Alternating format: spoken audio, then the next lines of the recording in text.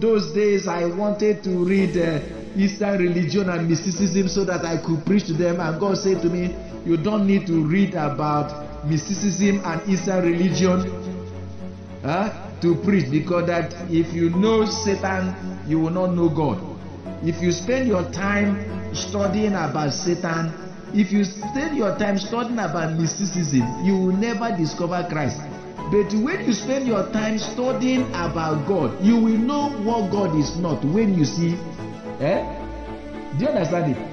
If you don't study God, if you don't know God, if you come outside, you will not know that you have met God. But if you study God and you come outside, you will know what God is not. Do you understand it? This is very crucial. This is the approach I approach this.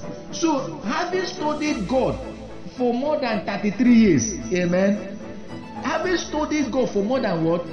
33 years. So, if I come outside, I know what God is what? Not. It's easy for me to identify what God is not. So, it's easy for me to identify when you are not sacrificing to God. God is very simple, but very mysterious. And then the mystery of Christ is in his simplicity.